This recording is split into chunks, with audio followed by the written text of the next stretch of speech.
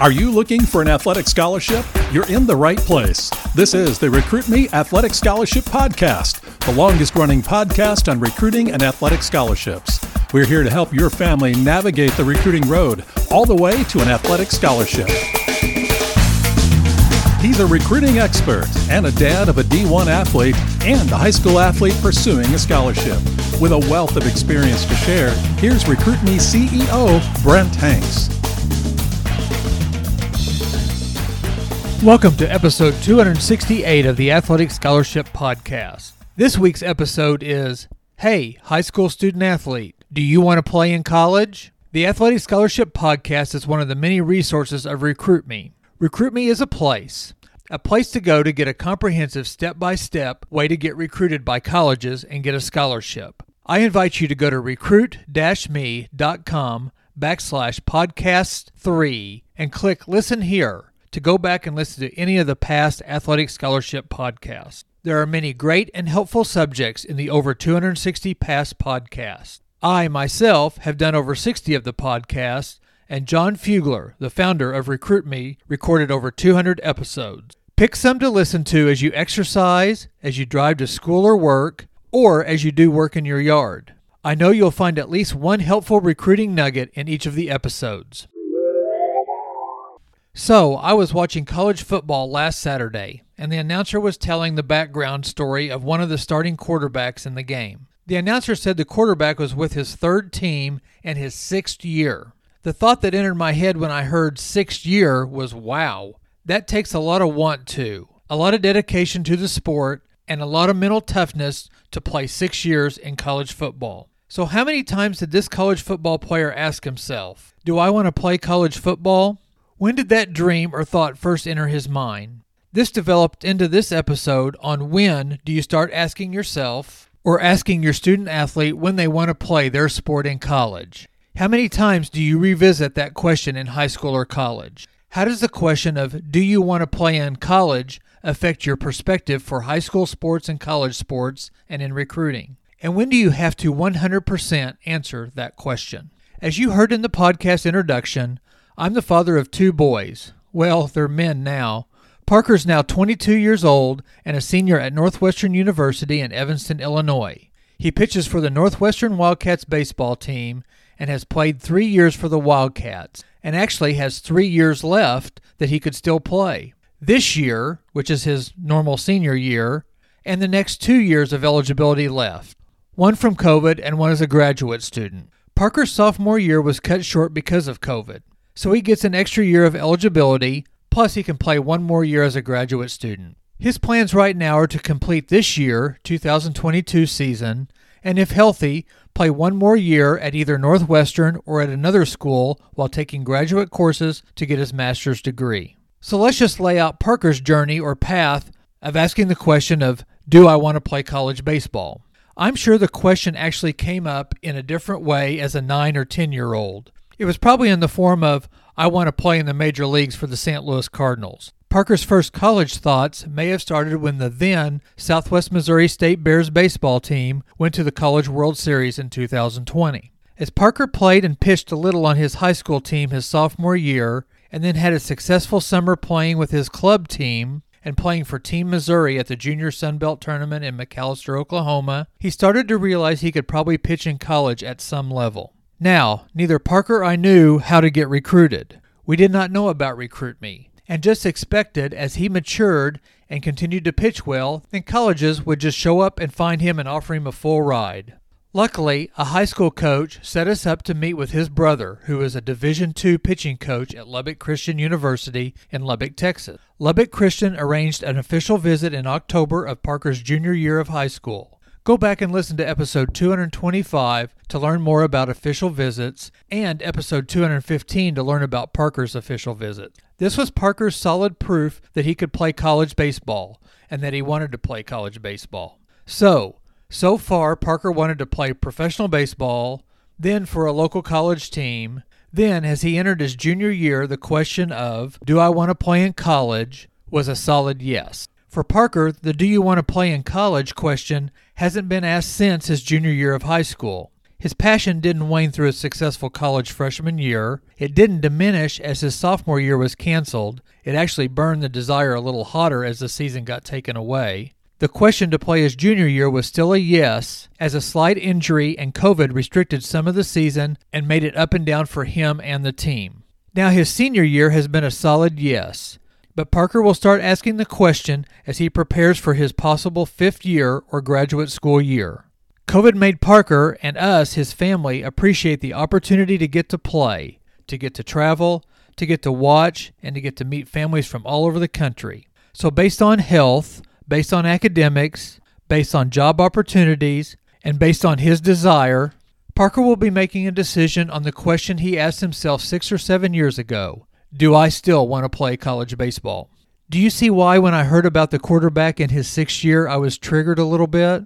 Our family and Parker is at that stage, a state of reflection and a state of a decision. Now, Sutton, my younger son, a senior in high school, has a different path. As I have said many times, every recruiting journey is different. Your sport, your size, your academics, your skills, being right or left-handed, and your desires are all just a few of the factors that influence your path. Sutton's journey started like Parker's. Pro dreams, local college dreams. But playing in Big Brother's shadows, being right-handed in baseball, and actually being more athletic, faster than his brother, and being dragged to all of Parker's games are some influences. Sutton's skill set really started to show his freshman year of high school. He started to grow, and his speed on the base paths and in the outfield helped him to dedicate himself to baseball. Watching Parker's success in college showed him the rewards of playing in college. The friends you make, the travel to interesting places, the recognition, and the swag, or all the gear, started to drive him toward answering the question, do I want to play in college? Also, our family's knowledge of the recruiting process led us to ask the question earlier. Then, Sutton's high school season, like thousands of other high schoolers' seasons across the country, was zapped his sophomore year. But luckily, in Missouri and in the Midwest, his sophomore summer season was still played. In-person recruiting was halted, so he was able to just concentrate on baseball and not on coaches showing up.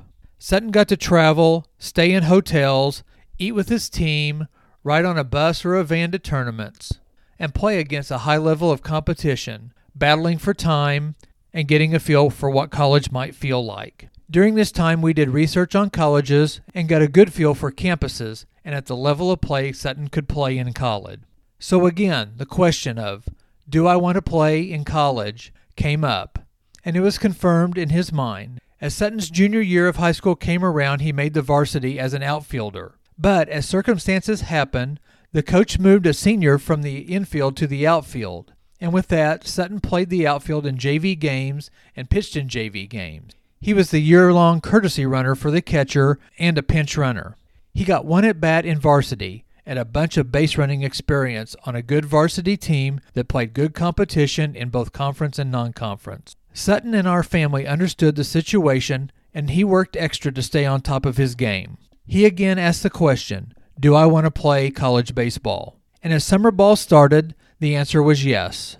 Sutton had made a 17U travel team, but a coach in his organization called and asked if he wanted to play on an 18-year-old team with a roster full of college-bound players that were going to junior colleges, NAIA schools, Division III and Division II schools. But they needed one more outfielder and pitcher.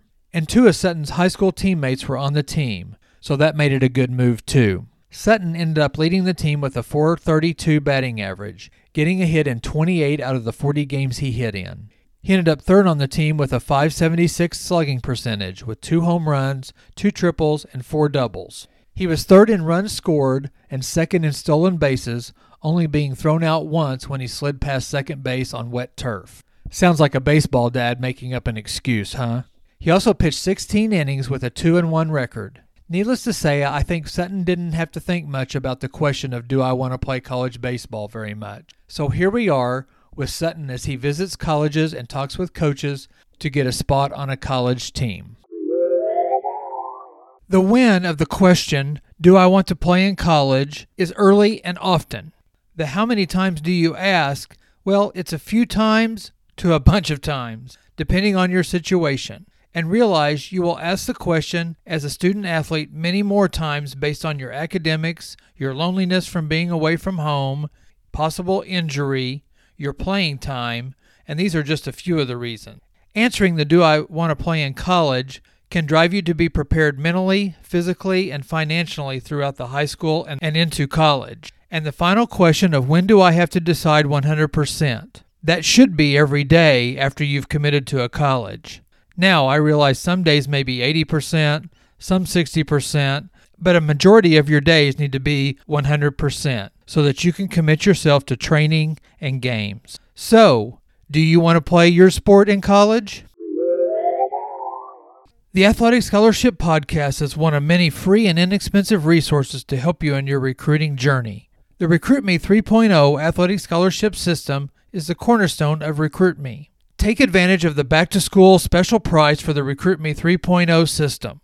A special price of only $99 is good through Monday, September 27th. Go to recruit-me.com/system and get more information on the RecruitMe 3.0 system.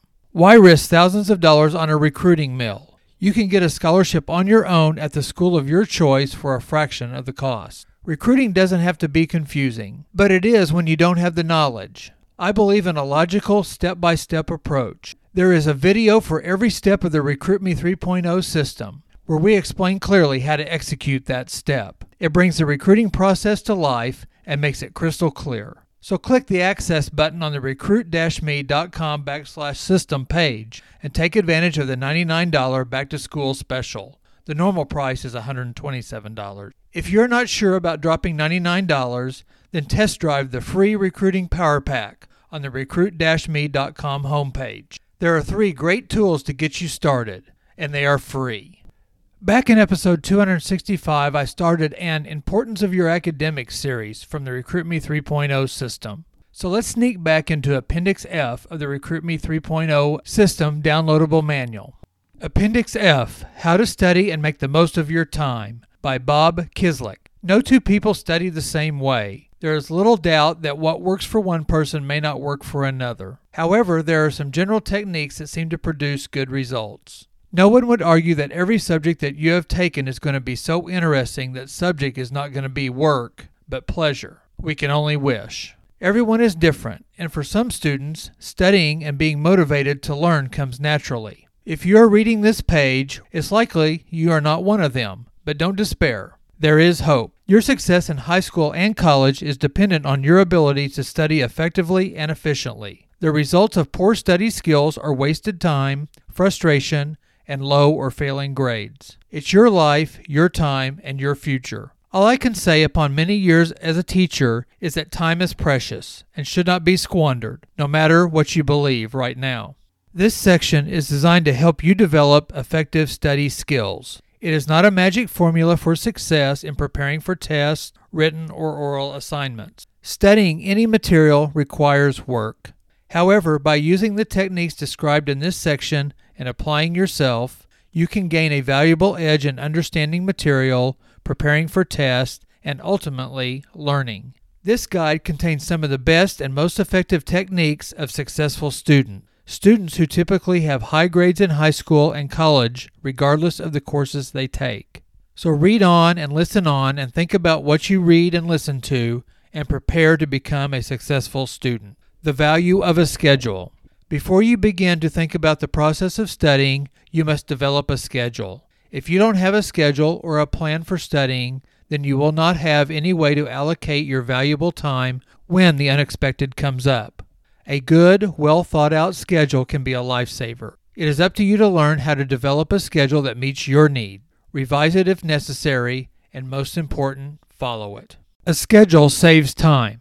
All schedules should be made with the idea that they can be revised. A good schedule keeps you from wandering off course. A good schedule, if properly managed, assigns time where time is needed, but you've got to want to do it, making every hour count. A schedule should take into account every class, laboratory, lecture, social event, and other work in which you engage. There are givens such as classes and so on that have been incorporated. You must focus on the other free time available and how you will use it. Make a weekly schedule and block off the 24-hour day in 1-hour increments. Indicate times for classes, labs, lecture, social, and work time. Also block off a period of time for sleeping each day. With what is left over, plan time to study. This gives you a rough map of the time available. Of course, you can revise your schedule as circumstances warrant. When to study. The problem of when to study is critical.